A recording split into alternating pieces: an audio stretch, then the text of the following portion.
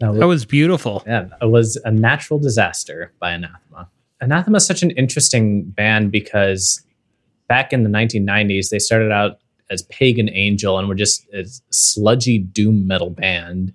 And, Okay. and they've evolved from that to gothic metal to what you just heard. And now they're, some of those beautiful, gentle music that I've ever listened to in my life. And just such a wide variety over their career. But ever since the beginning, there's just been this beauty and just wrenching all the emotion they can out of every note.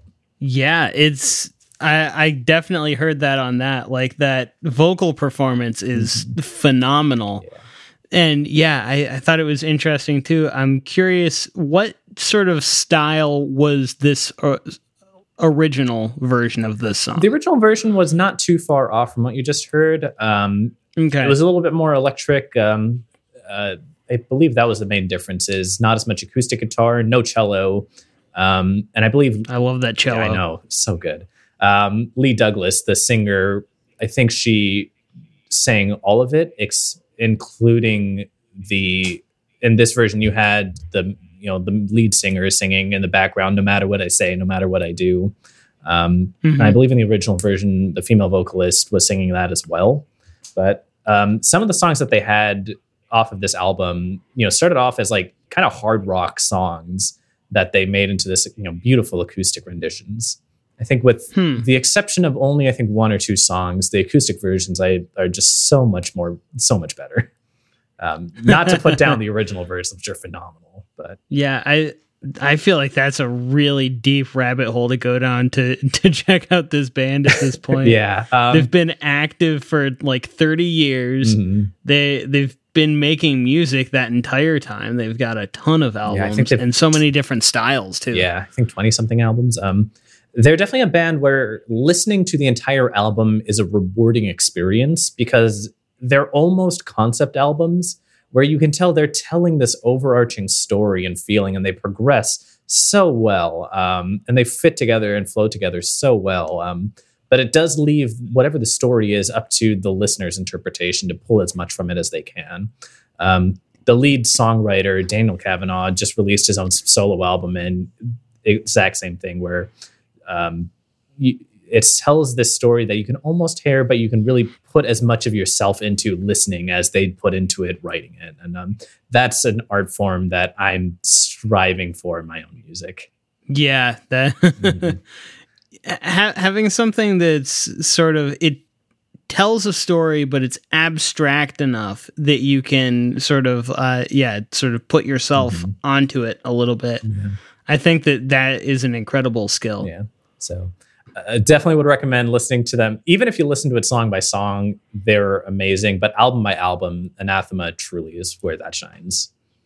I'm looking forward to, unfortunately, due to the pandemic, they've gone on indefinite hiatus. I'm looking forward to when they get back to releasing new music because, 30 years later, they haven't even 40 years later now. No, 30 years. Yeah, they haven't slowed down. So.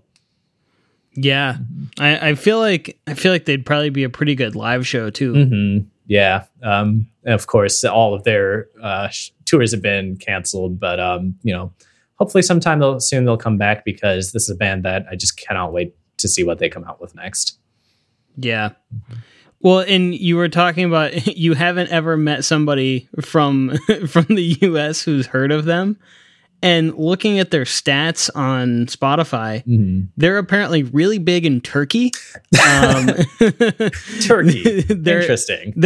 Their top 3 locations are all in Turkey. The only place in the top 5 that's listed that's even in North America is Mexico City. That actually makes a lot of sense because I think that was one of the most recent big tours was through Mexico. But they're a British band to begin with. Turkey, awesome. Yeah, yeah.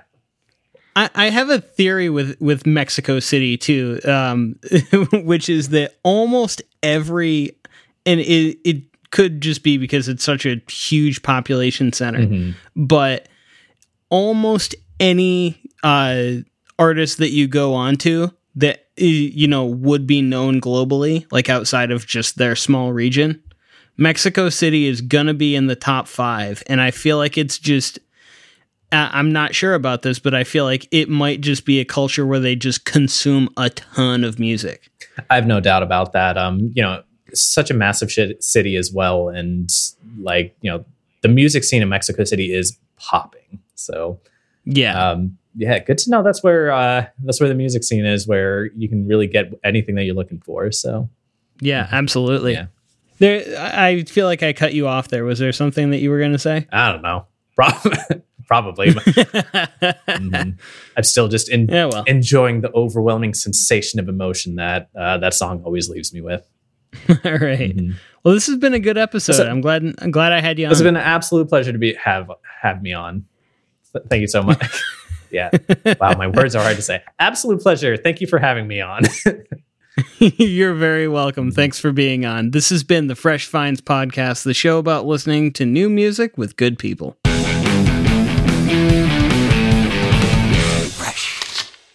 Holidays are here, and so is fashionable fitness. Gift yourself a Samsung Galaxy Z Flip 3 5G, a phone that folds in half to literally stand on its own. Pair it with the Galaxy Watch 4 for ultimate wellness and wow factor. Check health stats, flex personal records. Over 90 activities can be tracked, like biking, swimming, golfing, and more. Invest in yourself with tech made to crush goals. Holidays open up with Galaxy. Shop it all at Samsung.com. 5G connection and availability may vary. Check with carrier. Products sold separately.